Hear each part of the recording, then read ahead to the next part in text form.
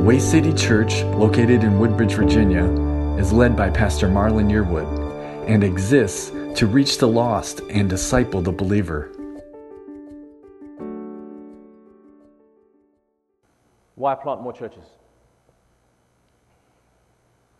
Maybe that's crossed your mind. Maybe. Why plant more churches?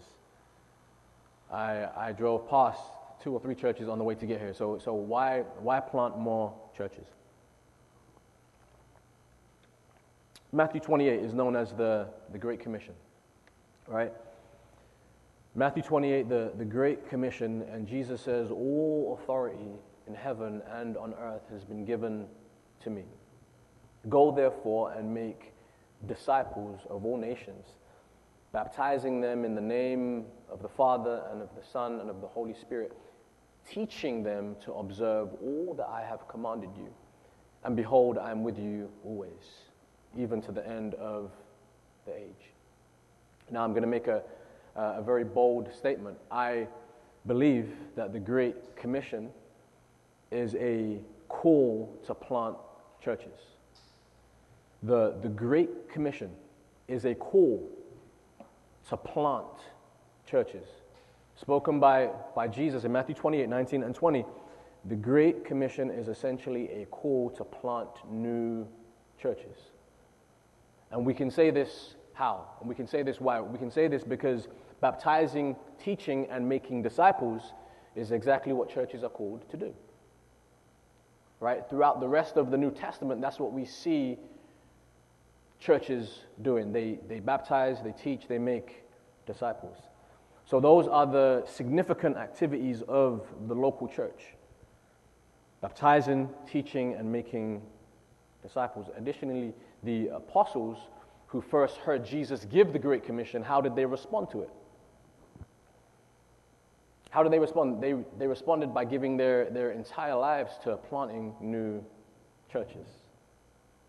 That's how the apostles responded to hearing the words of Jesus in Matthew 28. They responded by planting new churches, multiplying churches. And if the apostles heard the Great Commission and responded by planting churches, then should we do anything different?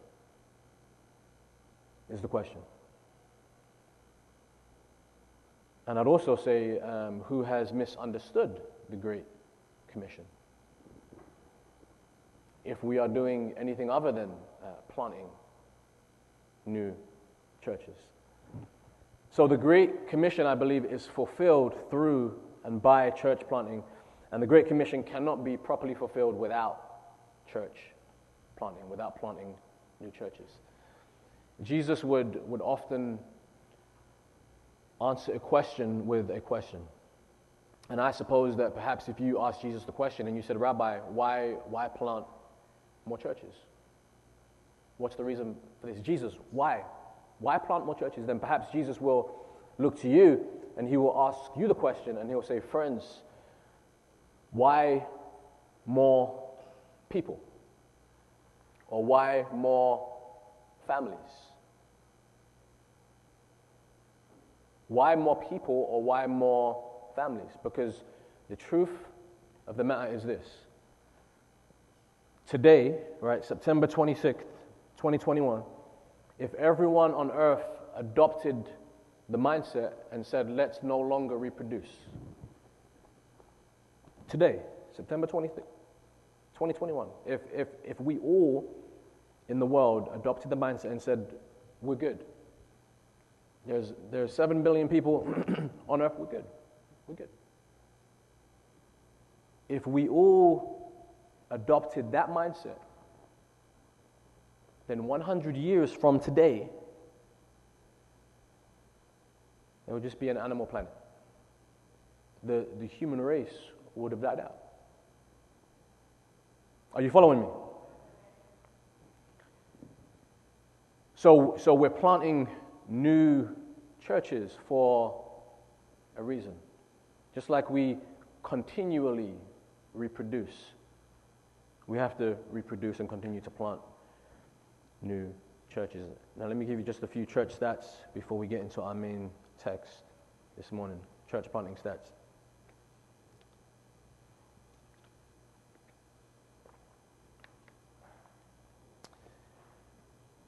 Between the years 2010 and 2012, more than half of all churches in America added not one new member. Each year, nearly 3 million more previous churchgoers enter the ranks of the religiously unaffiliated. So, as long as churches are dying, new churches are necessary. Every year in America, about 4,000 evangelical churches begin. Follow with me. Every year in America, about 4,000 evangelical churches begin. That may sound like a lot to you. Of those started, 35% closed before their 5th anniversary, leaving about 2,600 new churches planted annually. While churches are dying at a significantly higher rate each year in the U.S., approximately 7,000 churches close their doors forever. All things considered, the number of churches in the U.S. is decreasing by about 4,400 churches per year, while our population is growing by about 3 million per year. Are you following me? Are you with me?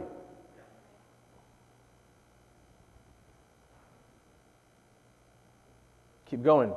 Many denominations and groups are reporting a steady decline in baptisms. The Southern Baptist Convention, for instance, has seen a steady decline in the numbers of baptisms since 1999, down by nearly 100,000 in the past 15 years. Other denominations are reporting similar statistics. So what do? We plant more churches. We plant more churches. That's what we do. A net gain of 3,205 churches is needed each year for the American church to keep up with population growth. This is far greater than the actual yearly gain. David T. Olson. A net gain of 3,205 churches is needed each year for the American church to keep up with population growth.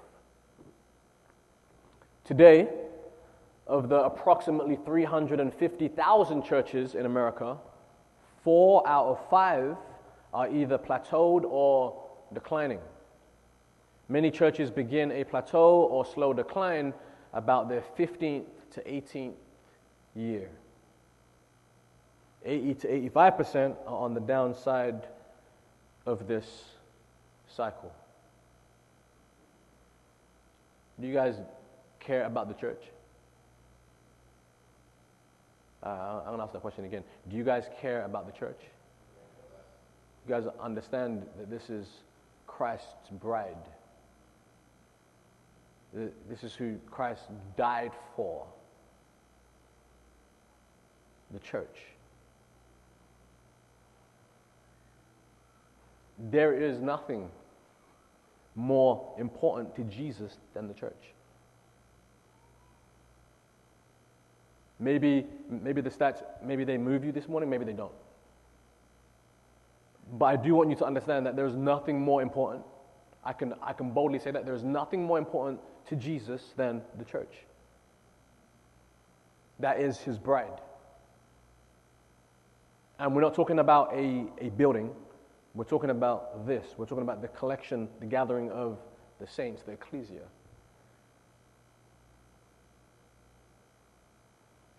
Tim Keller said, "The vigorous continual planting of new congregations is the single most crucial strategy for, number one, the numerical growth of the body of Christ in any city, and number two, the continual corporate renewal and revival of the existing churches in a city.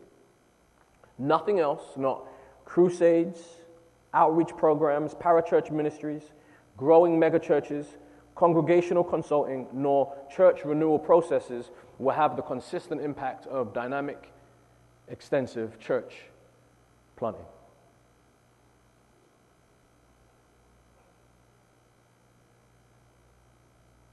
Amen.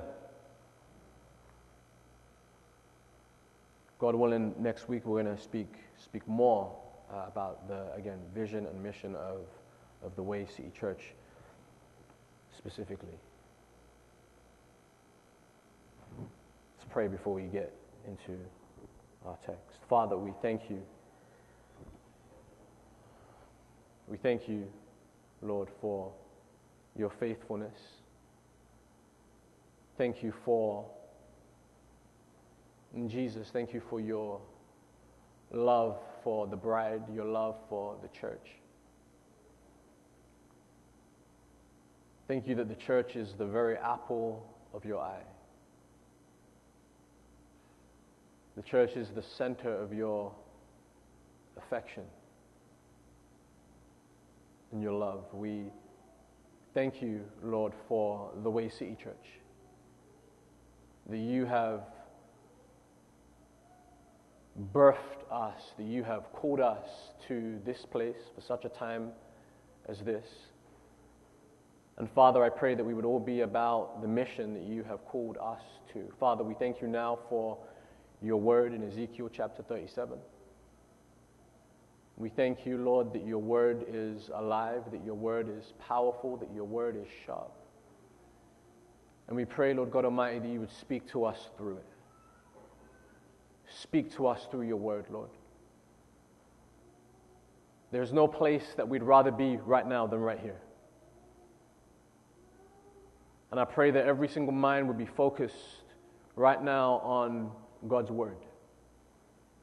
Forget about tomorrow, forget about work, forget about lunch, but just focus right now. Be in the moment of what the Spirit of God wants to do in your lives this morning.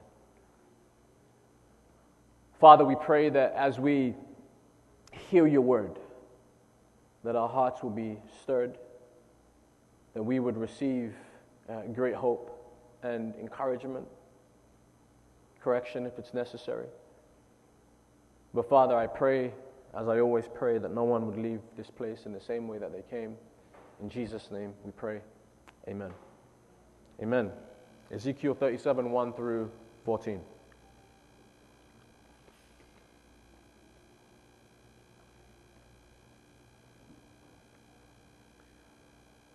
The hand of the Lord came upon me and brought me out in the spirit of the Lord. The hand of the Lord came upon me and brought me out in the spirit of the Lord and set me down in the midst of the valley. And it was full of bones. Then he caused me to pass by them all around, and behold, there were very many in the open valley, and indeed they were very dry. And he said to me, Son of man, can these bones live? So I answered, O Lord God, you know. Again he said to me, prophesy to these bones and say to them, O dry bones, hear the word of the Lord. Thus says the Lord God to these bones, surely I will cause breath to enter into you, and you shall live.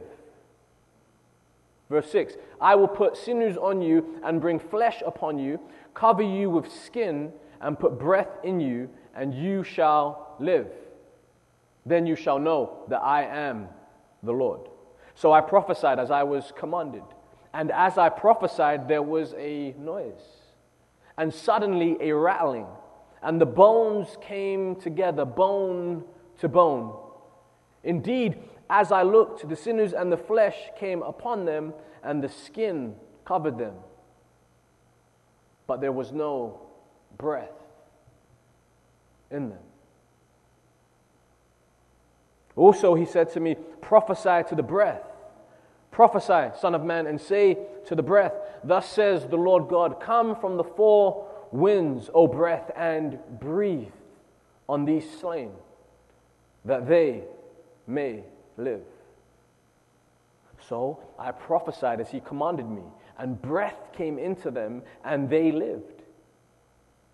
So I prophesied as he commanded me, and breath came into them, and they lived, and stood upon their feet, an exceedingly great army. Then he said to me, Son of man, these bones are the whole house of Israel. They indeed say, our bones are dry, our hope is lost, and we ourselves are cut off. Therefore prophesy and say to them, Thus says the Lord God, Behold, O my people, I will open your graves and cause you to come up from your graves and bring you into the land of Israel. Then you shall know that I am the Lord when I have opened your graves, O my people, and brought you up from your graves. I will put my spirit in you, and you shall live, and I will place you in your own land. Then you shall know that I, the Lord, have spoken it and performed it, says the Lord. Amen. And so we find ourselves this morning in the book of Ezekiel. Let me give you some context real quick. Ezekiel was a prophet and a priest during the time of the Babylonian exile. And he was around 30 years old at this time. A prophet meaning one to whom and through whom God speaks. A priest meaning someone set apart to act as God's representative and to be a liaison between God and his people. So the book of Ezekiel records 6 visions that was given to the prophet Ezekiel between 593 and 571 BC. So approximately 22 years was Ezekiel's ministry. And he received 6 visions from the Lord during that time. Again, he's 30 years old. He's called as a prophet and a priest. His ministry spans about 22 years. He received 6 visions, and this is one of the visions that we will speak about today. Let me give you some biblical history. The children of Israel, they were slaves in Egypt for about 400 years. And God brought them out of Egypt. He brought them out of slavery with his mighty hand with a purpose. So God didn't bring them out of Egypt. God didn't bring them out of slavery just for the sake of bringing them out. He didn't deliver them just for the sake of deliverance, but he brought them out of Egypt with the intention and purpose to bring them into something. To bring them into what? To bring them into the promised land, the land flowing with milk and honey. So God doesn't just bring us out of things for the sake of bringing us out. God doesn't just deliver us for the sake of deliverance. Whenever God brings you out of something, whenever God delivers you, it's for the purpose of bringing you into something, into his promises. So he brings them out of Egypt with the intention to bring them into the promised land, the land flowing with milk and honey, their new home. And they leave Egypt. And God told them this. He said, listen, in this new place, in this new land that I'm giving to you, he says, if you obey me, okay, this is your new home. When you come in, if you obey me, if you listen to me, you're going to be blessed here. You're going to be blessed. Things will go well for you here in this land. But if you disobey me, if you go after foreign gods and dumb idols, you're going to be cursed. And you're going to be kicked out of this place. So he said, listen, you obey me, you're going to be blessed. You disobey me, a curse will come upon you. And you're going to be kicked out of this land. Deuteronomy 30 and verse 19, right? I call heaven and earth as witnesses against you today that I've set before you life and death, blessings and curses. Therefore, choose life, that you and your descendants may live. So he tells them, this is what you need to do. Just be obedient to me in the land. So the Israelites, they chose death. Death, curses, and disobedience. And as a consequence, the nation of Babylon, they came in and they swept through Jerusalem. They destroyed the temple, they destroyed the city, and they kidnapped the people from their own land.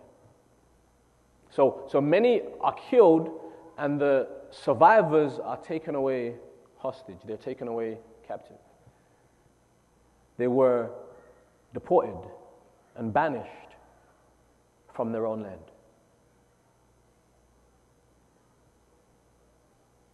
This is what happened to the people because of their disobedience. Everything was taken away from them. Everything. They lost it all. And in the midst of this, God raises up Ezekiel, a prophet, and he gives him a message for the people. Now, don't forget that Ezekiel was also one of the ones taken captive. So he's a prisoner himself. He's been taken captive out of Jerusalem, and he's been taken into exile.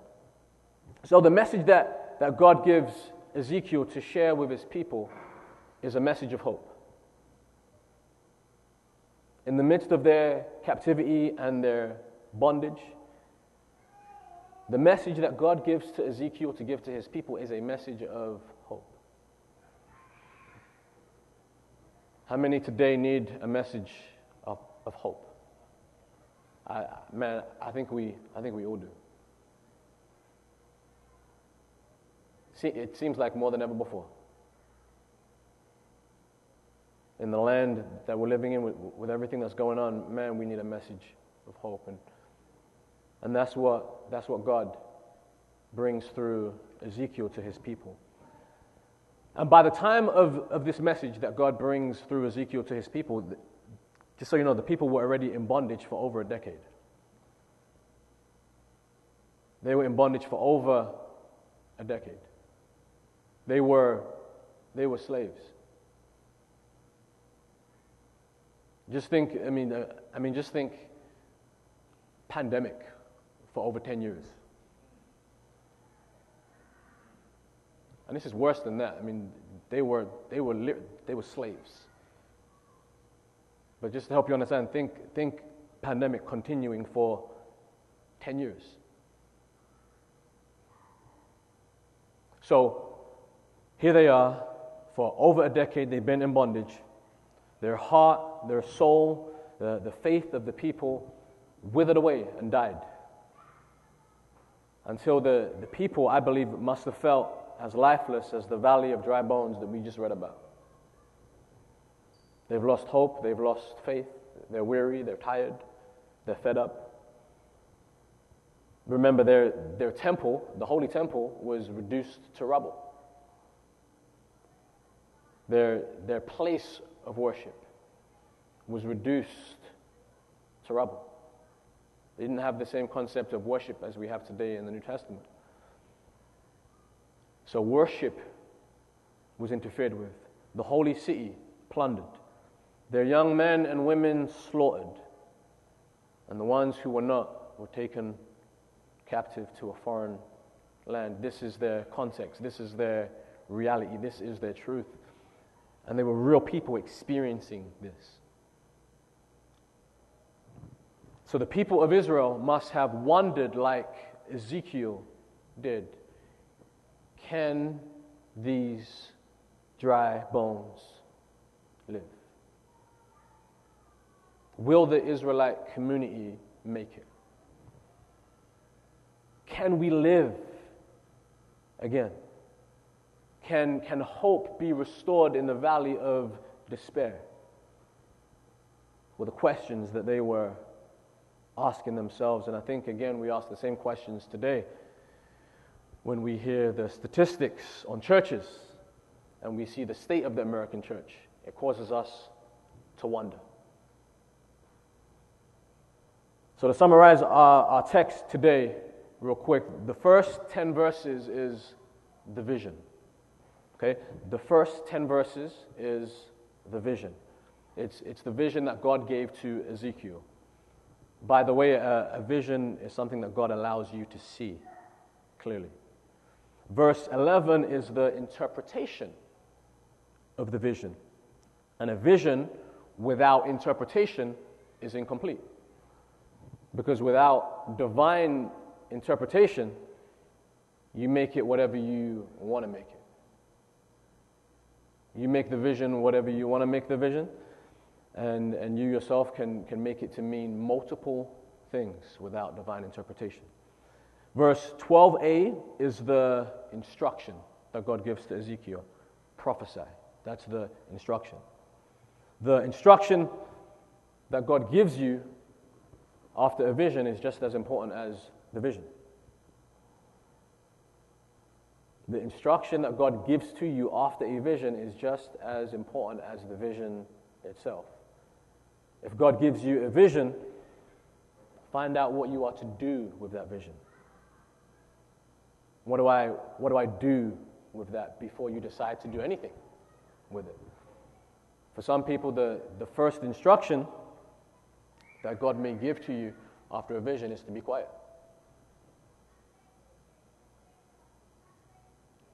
For some people, everyone wants to talk about their visions. And some are man-made and some are from the Lord. But if the Lord gives you a vision, sometimes the instruction may be just be quiet.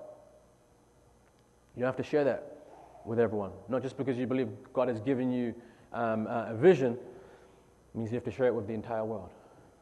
All right? You don't have to share that with everyone. God told Habakkuk to write the vision down to make it plain, so that those who read it may be able to run with it, and it shall surely come to pass. But he said, just write it down. Verse 12b to 14 is the prophecy or the prophetic word of what God is going to do. Verse 12b to verse 14 is the prophecy or the prophetic word of what God is going to do. So, the dry bones, who are they? Good. The nation of Israel, right? The covenant people of God. They were disobedient to God, and therefore they were defeated by their enemies, and their flesh rotted away in the open valley. And this is, again, a vision.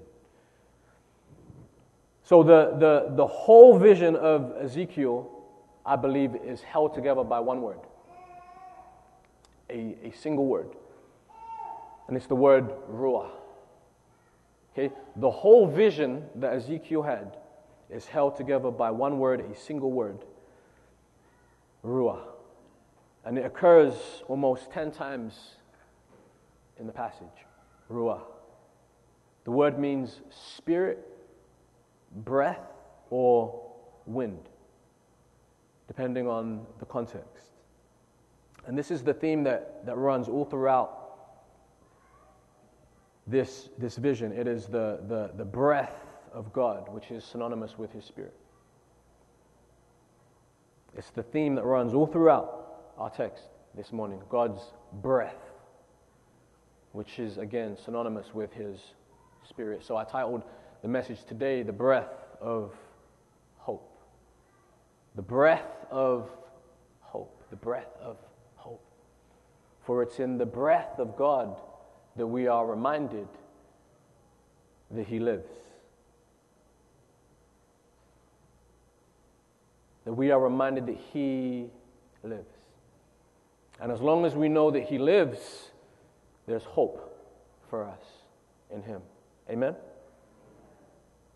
As long as we know that He lives, there's hope for us in Him. The average person will take about 16 breaths per minute. 960 breaths per hour. 23,040 breaths per day.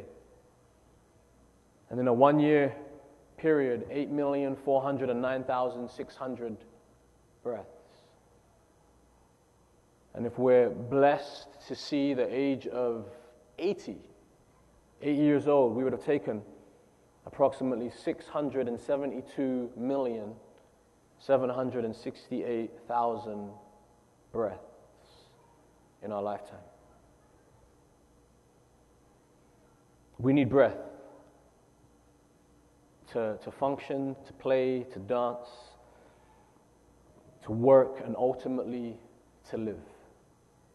And without breath, my friends, you are nothing.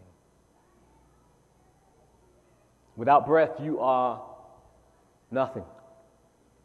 Our physical bodies depends on, relies on, and anticipates our very next breath.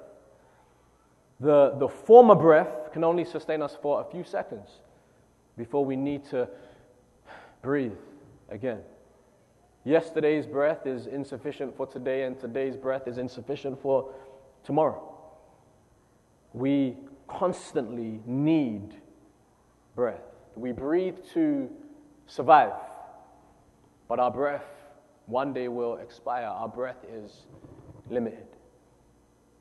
So let me ask you a question that I've asked some of you before. Does God breathe? Does God breathe? And the answer to that question is no. Not in the same way that we do. Can God breathe? Yes, He can. Does God breathe? No. Can He breathe? Yes. And His breath is unlimited. You see, God doesn't breathe because He's dependent on oxygen like you and I.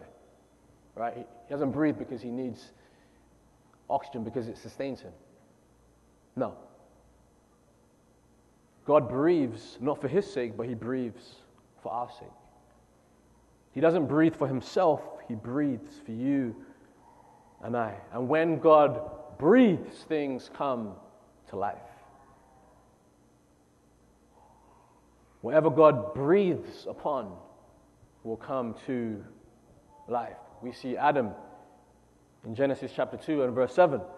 And the Lord God formed Adam of the dust of the ground and breathed into his nostrils the breath of life, and he became a living being, or a living soul. And I've said this often, but when I picture Adam, I picture dust, and God forms the dust with His hands, and He forms it into man. And then how I picture it is I picture a shell, a mannequin, and Adam's just there, and he's just still, and he has no life whatsoever until God breathes upon him. And when God breathes upon Adam, Adam takes his first breath, and that's when life enters him. There's no life in Adam until God breathes into his nostrils.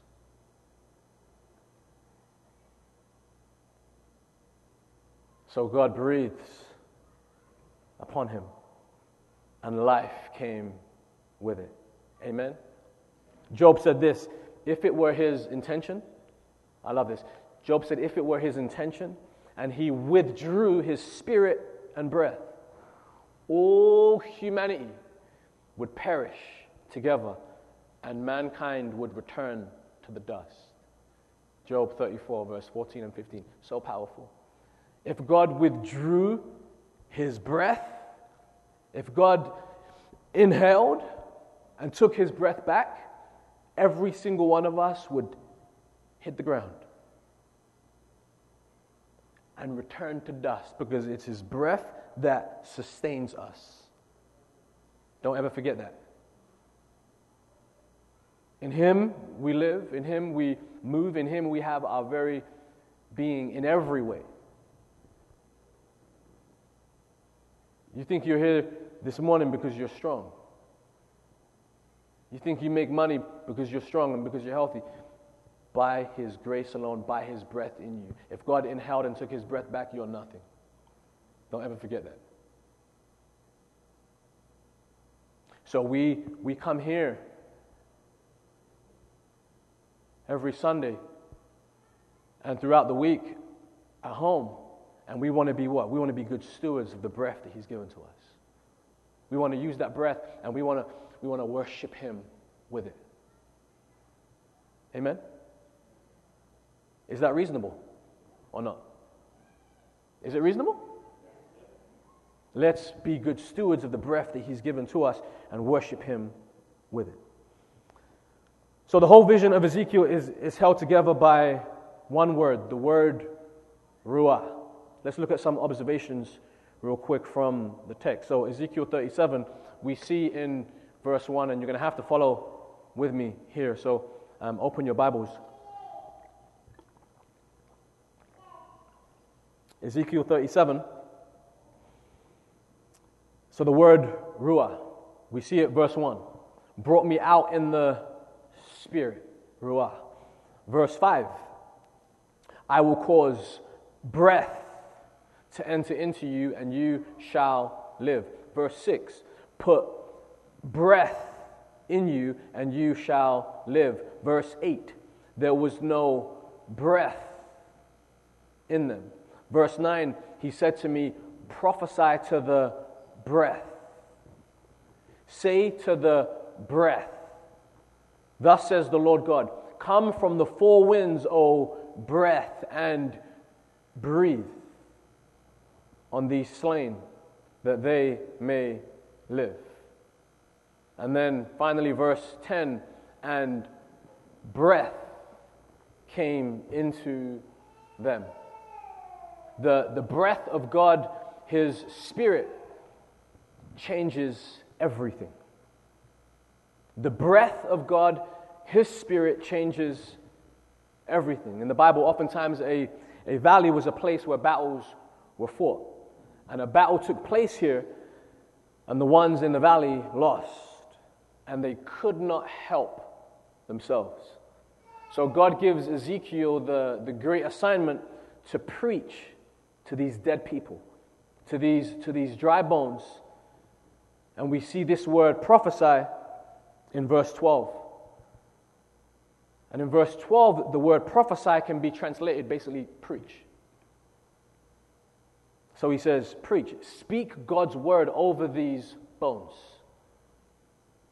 Speak God's word in your context over these bones that are very dry, these folks that have lost hope. Speak my word over them. The main theme of the passage is restoring hope to God's covenant people. That's what this is all about, restoring hope to God's covenant people. And God demonstrates in this passage that He lives, that He is alive, and that He has the power to make the impossible possible. He has the power to make the impossible possible. That's what God is revealing to Ezekiel in this passage, that I can make the impossible possible. And so God's power is clearly and intentionally displayed in this text. The omnipotence of God. God shows us here that His Word and His Spirit, that they work together.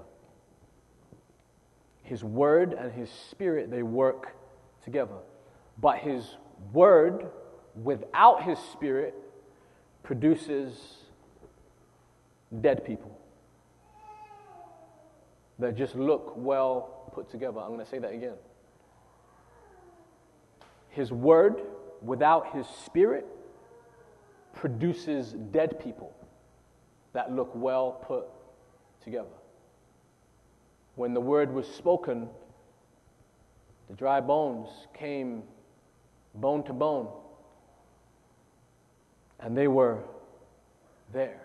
Everything was attached and in place,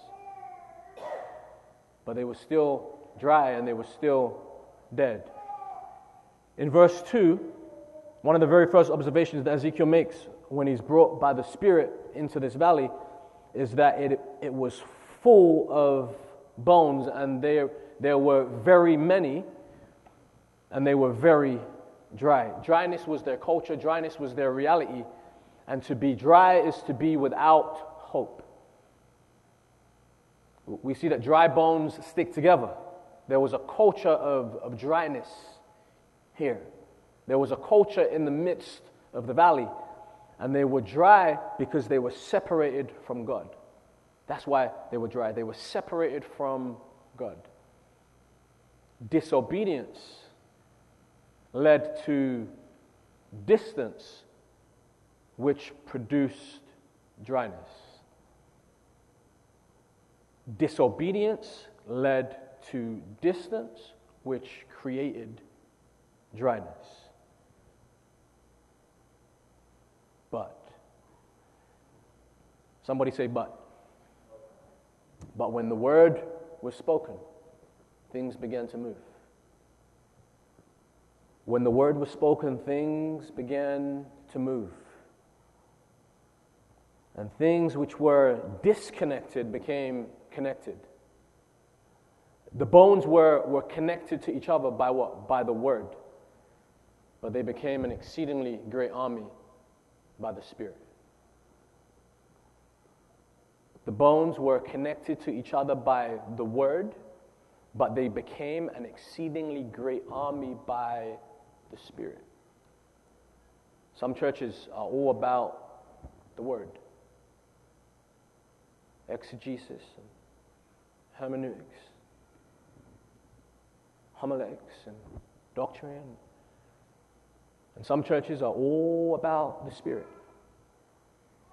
And they're more concerned about the experience and the encounter than they are at all about the Word.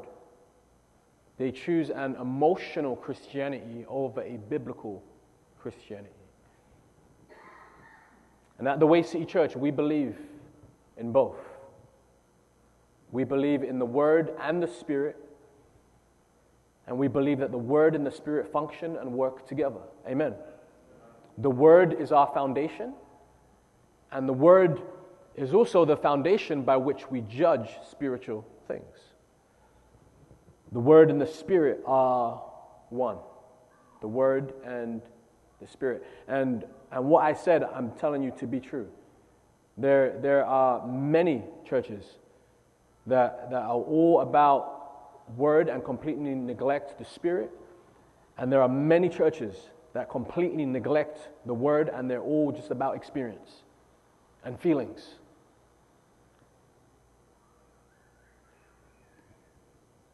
The Word and the Spirit, the two are one. They do not work independently of one another, but they always work together. The word prophesy. The word prophesy.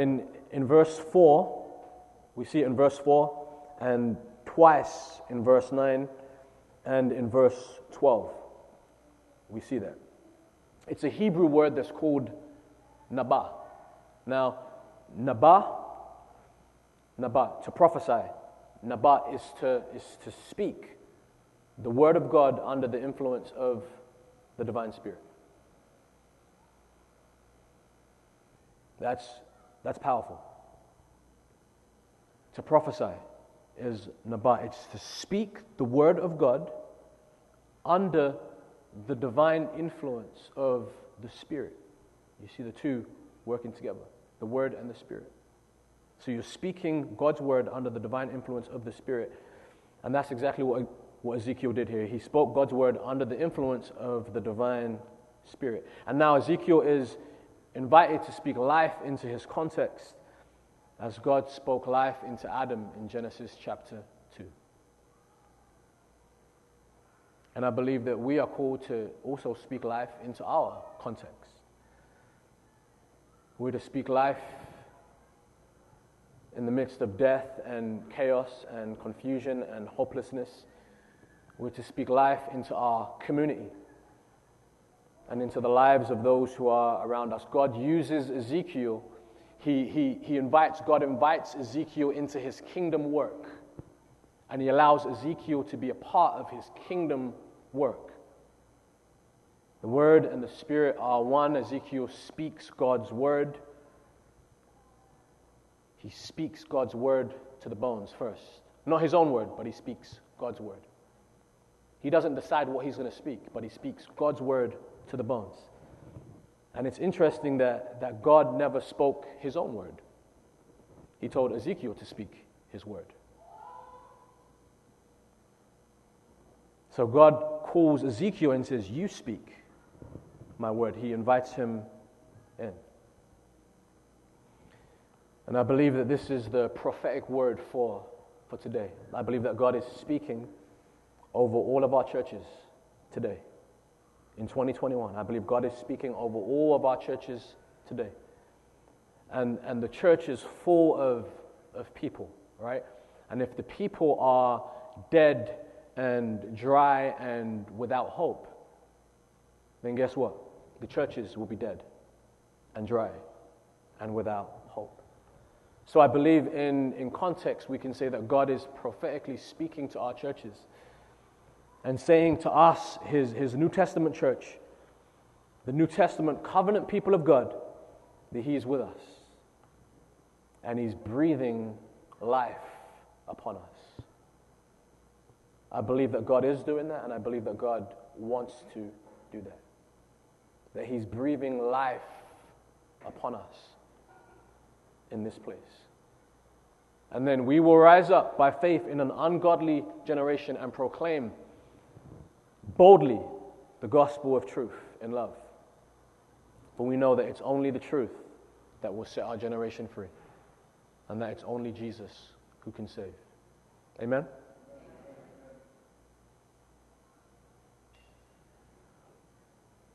So finally, like the dry bones in the valley, just like the dry bones in the valley of despair, the Bible says that we were dead in our trespasses and sins until God sent Jesus, just like God sent Ezekiel to the valley.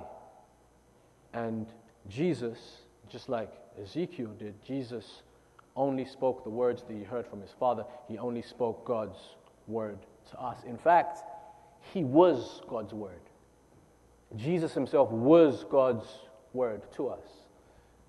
And he died for us so that we might become the righteousness, or so that we might become the righteous army that God has always intended. Amen? So in conclusion, can you hear the sound of dry bones rattling around you? Can you hear the sound? Can you hear the sound of dry bones rattling around you in your neighborhood, at work, in your community? Can you hear the sound of dry bones rattling?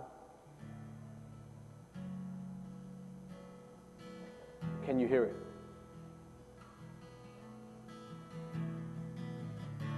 Hearing the sound of the dry bones is only the beginning of God's work. It's only the beginning of what God desires to do. And in order for new life to come, we must always be open to fresh winds of the Spirit.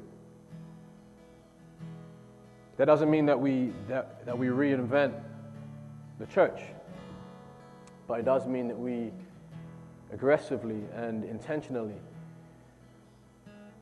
plant churches and multiplying churches at that. We were blessed in the middle of a pandemic to be able to help support two churches, and then actually we also helped just in the last month 2 other church plants. One is Thirst Church, Pastor Ade, who has spoken here before online. So he just launched the same day that we launched. So we helped them as well get started, and then we also are helping a church that actually launches today. Pastor John Healy, and he is in Crozet, Virginia. So he launches today, and we were able to help them. We were also able to help a brand new church in Ethiopia, a brand new church plant in Ethiopia that we were able to help. So I praise God for that, right? I mean, yeah, praise the Lord. And this was in the midst of the pandemic when we were, doing stuff, online as well, and man, just a brand new church plant ourselves. So, and we're going to continue to support church plants. Pastor Zelaka actually just went to Ethiopia this past week, and he's doing ministry out there. So pray for him. We were actually planning a trip as well, but our family postponed our trip. But pray for Pastor Zelaka as he's out there. So Ezekiel, he watched the Spirit of God move. He watched the Spirit of God move. God breathed life into bones that were dead. And God used Ezekiel again in his context. He said, look around you, Ezekiel, this is your context. And I want you to speak life into those that are around you. And God used him to be a part of what he was doing. Let's stand up, please.